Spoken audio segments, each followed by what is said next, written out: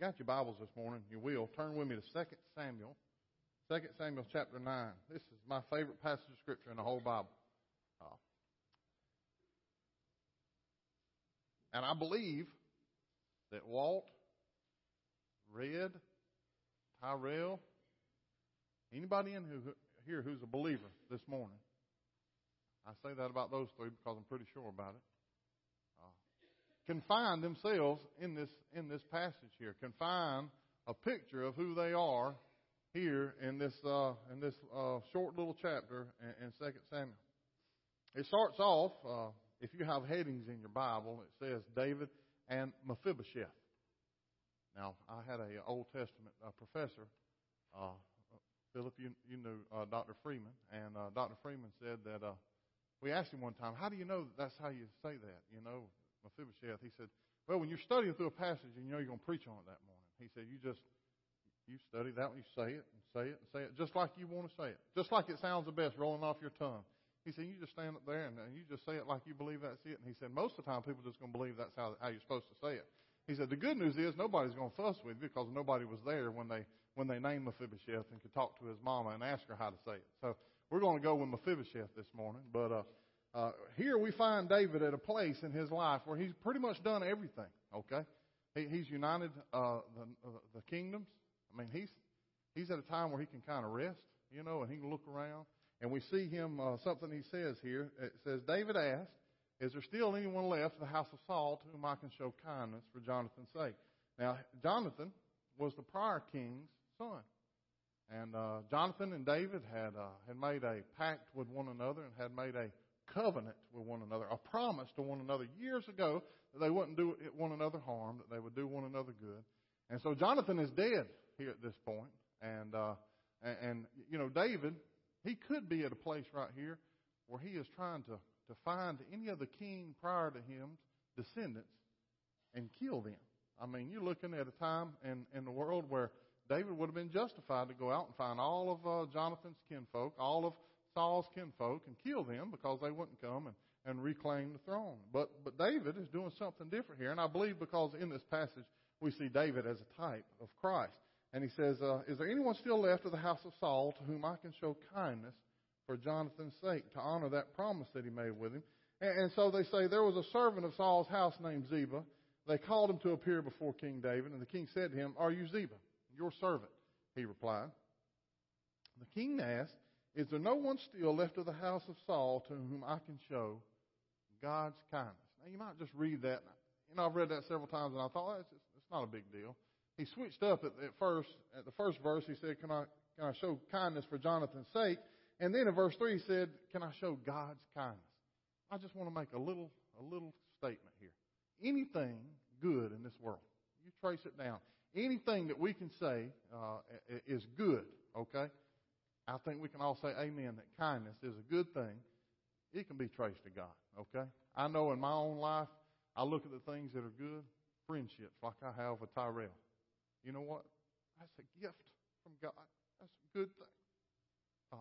My wife, she's not here this morning, but hey, the relationship that we share, marriage, that's God give us that. That's a good thing.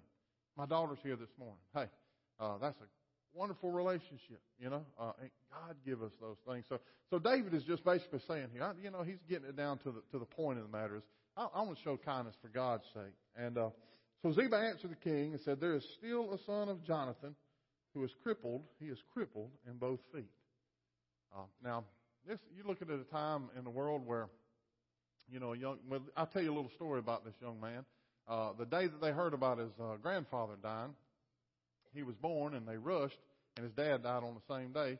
A servant in the house picked him up, scooped him up, and they were leaving because they were afraid, since the king had died, that somebody would come and kill them. And she dropped this little baby, dropped him on his feet, and it crippled him. So his whole life he's been crippled in both feet.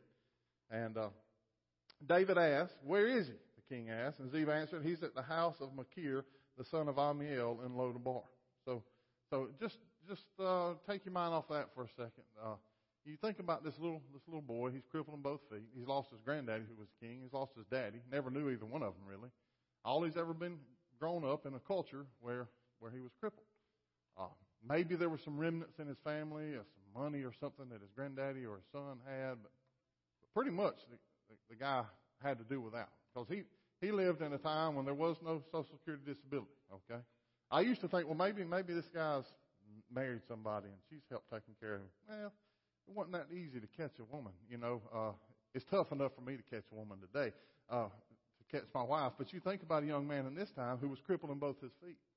I mean, he had nothing to offer a woman. And you're talking about a culture where a woman just couldn't go to work and support a family. So you're looking at a guy who was destitute. Destitute. He had nothing, okay? I got to assume he was crippled most of his life, maybe even begged, You know what? That is the picture of Red in this story. That is the picture, I believe, of Tyrell in this story, and Walt, and I could go around a few more here. I know that know the Lord. And why do I say that I know that was them? If you have come to the Lord and in a real relationship with Him, you had to know what you brought to the table. And I'm going to tell you, the best you could offer was to be crippled in both feet. And so Mephibosheth is crippled in both his feet. And here he is in a place that says he's in the house of Machir, the son of Amiel, in Lodabar. Now, Lodabar means a place of no pasture, okay? That means a destitute place. Not only, and I talk about Tyrell and myself, but men who come to crossover, women who come to crossover, that's where I want them. You see, I go out every 6 months and we put together a new class of men and women who are coming to crossover. And one thing I want to look for in men and women are those who are spiritually bankrupt, okay? Crippled spiritually in both their feet, who bring nothing to the table, all right? I often say, not just spiritually bankrupt, but most of the time you need to be monetarily, economically bankrupt too, because most addicts, if they have some money left, I can't help them, because all they can think about is the money they have, or they need to go out and spend it on some more drugs before they really are at a place where I can help them. But hey, I want men and women in a place like that. Why do I want them in a place like that? You say, Red, you're kind of an evil guy. You want people spiritually bankrupt? I want you there because that's where God can deal with you. I mean, today, maybe you've been a believer for 20 years sitting in church. You know what? You still need to realize who you are outside of Christ. You know what? The best we can come is crippled in both our feet. Okay? I mean, we don't offer God much of ourselves. And you're at a place of Lodabar, a place of no pasture. I mean, you're just in a place that you're destitute. And so in verse 6 it says, when Mephibosheth, son of Jonathan, the son of Saul, came to David, he bowed down to pay him honor. Man, that's a key thing, okay? Usually, when I find a man or a woman who is spiritually bankrupt and they're at a place where they have no pasture and they have nothing, man, when I introduce them to the King, and that's my job. If you're a believer out there today, that's your job with lost people, okay? You want to introduce them to the King. And my hopes, and what usually happens when you take somebody who's in that condition and you introduce them to the King, you know what their first reaction is? They bow down. That's a pretty awesome thing to see that. It says he bowed down to him and paid him honor. David said, Mephibosheth, your servant, he replied. So not only is he just bowing down to him and just going through the motions, but he's saying the right things too. What's he say? Your servant, Hey, there's a lesson we can learn from this. If you really want to come to God on His terms, you've got to bow down to Him, okay? Hey, you got to say the right things too, okay? You got to realize that you're not His equal, okay? I mean, hey, in my addiction, I've been to that place where I wouldn't bow down to anybody, to the King of heaven and earth, I wouldn't bow down to Him. Now, you will one day, okay? I pray you do it willingly today. But he said, your servant. And the first thing David said to him, this is another reason right here I say David is a type of Jesus in this passage of Scripture. What's he say to him? Don't be afraid. Don't be afraid, David said to him, for I will surely show you kindness for the sake of your father Jonathan. I will restore, man, that's a strange word. I have it underlined in my Bible. Restore to you all the land that belonged to your grandfather Saul, and you will always eat at my table. Now, I don't know if you mark up in your Bibles. I don't know if you got your Bible open. I don't even know if you got your pen out. But, man, I would encourage you to go home, and if you don't today, and underline that you will always eat at my table. David says, and over and over and over in the New Testament, every time every time somebody is confronted with who God is, when there's some sort of theophany and people see who God is and get a vision of God or Jesus, their first reaction is to be scared. And then what's God's reaction? Don't be afraid. Don't be afraid. I tell you today, y'all, that fires me up that I am a son of the King and I don't have to be afraid. I don't have to be fearful. I belong to Him. I belong to Him, and He tells us, don't be afraid. But now I told you to underline, you will always eat at my table. Now, we live in the South, and I see some men out here like Ty and myself. Even Walt, at times, his belly gets a little bigger and a little smaller. He does good at controlling his, but hey, I love to eat. Can I get amen on that? I see some of you men. Ted, you love to eat. Oh, yeah, okay. All right, don't be quiet. I would call you Dr. Watson. I used to call him that, and he told me stop it. So we like to eat, you know, and it says, and listen, God could have made us in such a way that we eat some bland stuff in a tube all our life. You know, I mean, it could have been just manna forever, you know, manna forever. But God, I believe this with all of my being, that God made food and He made it beautiful, okay? He made it taste good. I mean, I tell you, Walt and I went on a mission trip to Mexico City together. That's one thing you got to be careful, Walt, about those little places you eat on the sidewalks down there, okay?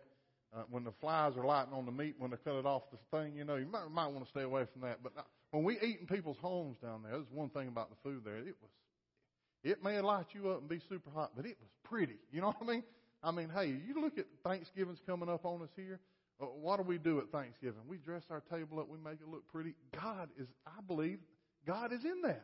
God is in that. And He says here, He tells this guy, one way he can be good to him is that you can eat at my table always, continually. I think the King James Version says, you shall eat at my table continually. It says in verse 8, Mephibosheth, what did he do again? He bowed down and he said, what is your servant that you should notice? A dead dog like me. Now listen, he's not just going through the motions and the lip service. He knows exactly who he is before a holy king. He knows exactly who he is before David here. And like I said, David is just showing us what it's like to be like Jesus here. Hey, that's what we offer God. We come to the table. If you come to the table thinking that you brought something to help God save you, I want you to go back and check what happened at the cross, because that's not what happens at the cross. You come broken. You come bowing down. You come acknowledging God for who He is and acknowledging Him for what He says about you. You see, one of the first lessons we teach men and women at Crossover is who is God? You say, wow, we all know who God is. A lot of times those men come and say, oh, I know who God is. My granny told me when I was a kid, God is this, God is that. Well, we take the Bible and open it up and show you who God is. Because, boy, you hate to say this sometimes to a guy because he holds his granny in high regard. But if granny taught you something about God that's not in here, guess what? It's not the God that saves. It's not the God of the Bible. And so we teach them who is God. We teach them who is Jesus. Then we teach them a lesson that says, who am I? I think one of Walt's first classes at Crossovers when he teaches is basically the same thing. Who are you? Who am I? And hey, if it doesn't match up with this right here, guess what? You don't even know who you are. All right? You don't know who you are. And the Bible says some things about us. And for us to approach God, we have to know that you may not want to say it, that I'm a dead dog. You know, maybe you want to say that we're all sinners and we fall short of the glory of God. Well, that's a good one. But remember this. That's not an excuse to live any way you want to.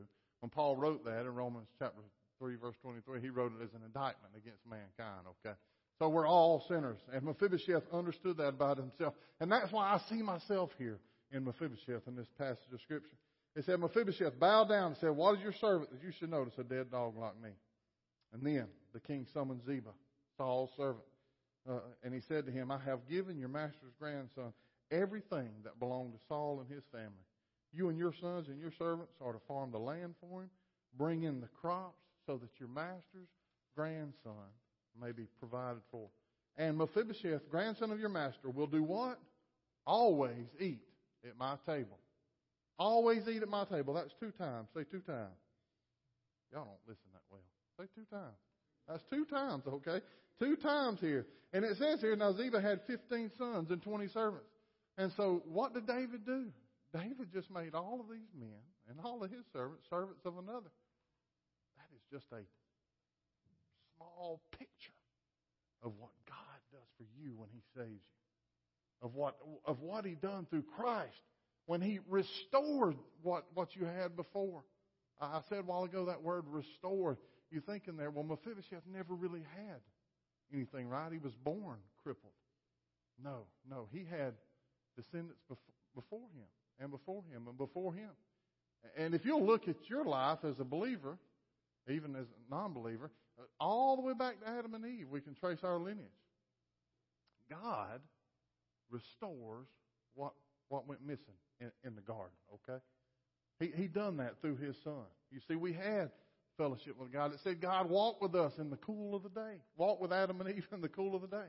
Listen, there's a time coming when we will spend eternity, if you believe and if you trust and if you realize these things about yourself and trust Jesus is who He says He is and He died on your behalf, one day you will spend an eternity with Him. And it will be not some spiritual mumbo-jumbo in the sky now, okay? All right? It's going to be a physical resurrection in a real world, something somewhat similar, I believe, to the one in the beginning where God walked in the garden with Adam and Eve in the cool of the day. That is the restoration. That's the restoration I was looking for. As a drug addict, I was doing drugs and living this life and doing these various things. If you look back at your life, maybe you weren't as bad as Red, or maybe you weren't as bad as Tyrell, but you had the same potential to be as bad as us because you were looking for something to fulfill you. You were looking to be restored, and God has provided that restoration through His Son. And we see a picture of it here. 2 times He says, you will always eat at my table, okay? And He restored him. Verse 11 says, then Ziba said to the king, your servant will do whatever my lord the king commands his servant to do. So Mephibosheth ate at David's table like one of the king's sons. 3 times. I ain't going to ask you to say it, but 3 times, okay? 3 times. Like one of the king's sons. Let me tell you something. You're no longer a servant. You're a son of the king if you follow the king, okay? You're a son of the king if you belong to him. You see, sometimes I think that's where people who've sat on pews for so long kind of get it messed up. We think, well, I need to work for this now. You know what I mean? God, I got this. I brought this a little bit. I've done this. And we get so caught up in trying to be a servant, we forget that we're a king. We're a son of the king. Now, we do serve, and we serve other people, but we serve them as a king's son, okay? Verse 12 said, Mephibosheth had a young son named Micah, and all the members of Ziba's household were servants of Mephibosheth. And Mephibosheth lived in Jerusalem because, why? 4 times. Say 4 times. He always ate at the king's table. And now, I don't think it's a strange thing that that last verse, verse 13, if y'all show that one up for me, I didn't tell you to put that one in there, did I? I told you just verse 12 through 13. Anyway, if you don't have your Bibles with you, shame on you. But the very last verse there says, he always ate at the king's table, and he was crippled in both feet. I mean, that chapter ends by saying he was crippled in both feet. Now, I don't know if there's any significance to this or not. But a young man that's crippled at both feet, when he slides up to the table, what can't he see anymore? He can't see his feet, okay? I want to encourage you this morning. I don't know if you've been a believer. I don't know how long. You may not be a believer this morning, all right? You may not know the King. I will have a time of invitation, I believe, in a minute, and that'll be a great time. If you want to find me or some man in this church that can share with you how to become a child of the King, we will do that, okay? But if you've been a believer in here this morning for a while, sometimes we push ourselves away from the table. And when we push ourselves away from the table, I tell you what we're doing. We're getting out there under our own power, okay? And when we get out there, I know Red. When Red gets out there operating under his own power, it doesn't take long at all for me to remember that I'm crippled in both my feet. Because my life, even though I've been following Christ for 18 or 19 years, it will be a train wreck. A train wreck. Now, Walt, that's why I was so honored and scared when he said a while ago, look at Red and you'll see Jesus at work. Sometimes you see him at work trying to get me straightened out, because, hey, as a pastor and director at Crossover, sometimes so much busyness is going on in life, and your life probably is a lot like mine. Who can say they were busy this past week? Yeah. Sometimes in all that busyness, man, we forget that we belong to the King, and we need to slide up to the table a little bit closer. That way we're not reminded of our own lameness. How about that? I appreciate you once again. I've just come to you and share with you this morning and let you know that this, recognizing, men and women recognizing who they are and what drugs have done to their life and hopefully that they accept Christ on His terms and their lives are changed and they go out in this community and they live a different life. You here at Bethany have a hand in that, okay? I mean, y'all took up offering a while ago, and I'm sure we'll get a check within a few weeks, and some of that money will be in that check that y'all give us. And it is huge that y'all do that. Crossovers probably cost $30,000 to $35,000 a month to operate, and you guys, y'all help make that happen. And I want to tell you this morning, encourage you that what you've done at Crossover has helped me and get my life. What you've done at Crossover has helped Tyrell. It's helped Michael. Michael's a staff member there with us this morning too. I don't know if anybody else is in here is a Crossover person. If you are and I miss you, I'm sorry. But hey, you have helped countless people in this community get their lives right and know Jesus for who He is. My goal this morning is for you to know Jesus for who He is and know Him in an even greater way this morning. Let's pray. Father, thank you this morning for your love. Thank you, dear God, this morning for your word. Lord, that we can open it. And, dear God, we can see these stories, Lord, that written thousands of years ago, Lord. And the world says that this book is a relic, Lord. This book is archaic, and why do we even look at it and use it? But, Lord, we know that I see myself in these pages. I see you in David. And, Lord, we see you for who you truly are, and we can know the character of God. And, Lord, when we see you as faithful, as my brother Tyrell said earlier, Lord, we understand, dear God, that you're faithful, that you never leave us, dear God, that you want the very best for us in life. Lord, that helps us to accept you for who you are, dear God. Lord, I pray this morning for anybody here who doesn't know you.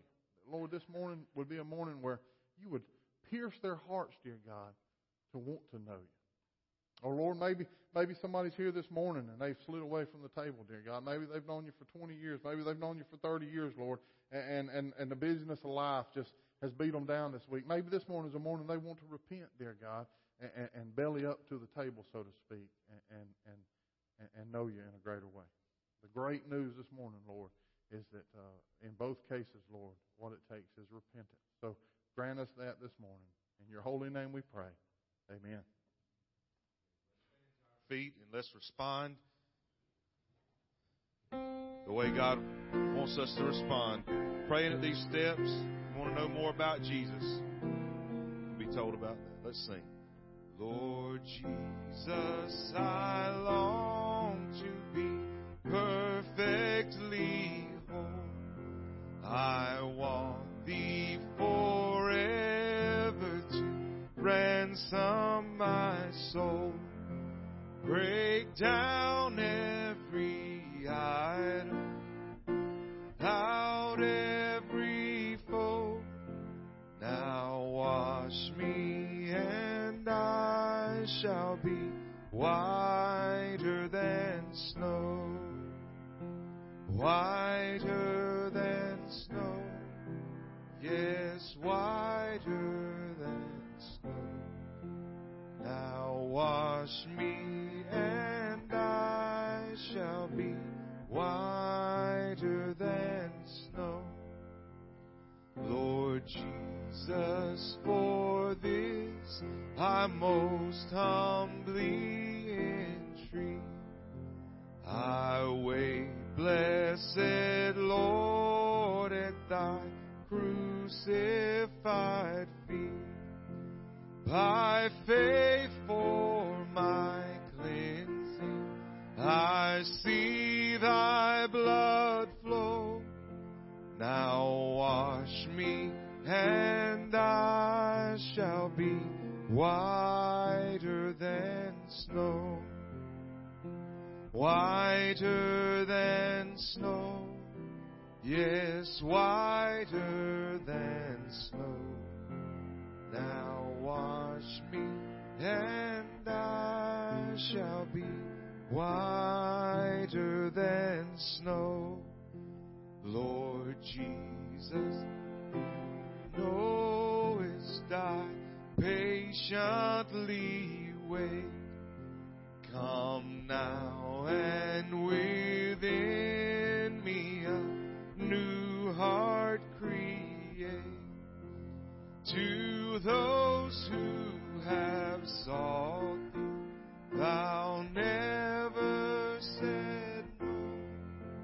Now wash me and I shall be whiter than snow, whiter than snow, yes, whiter than snow. Now wash me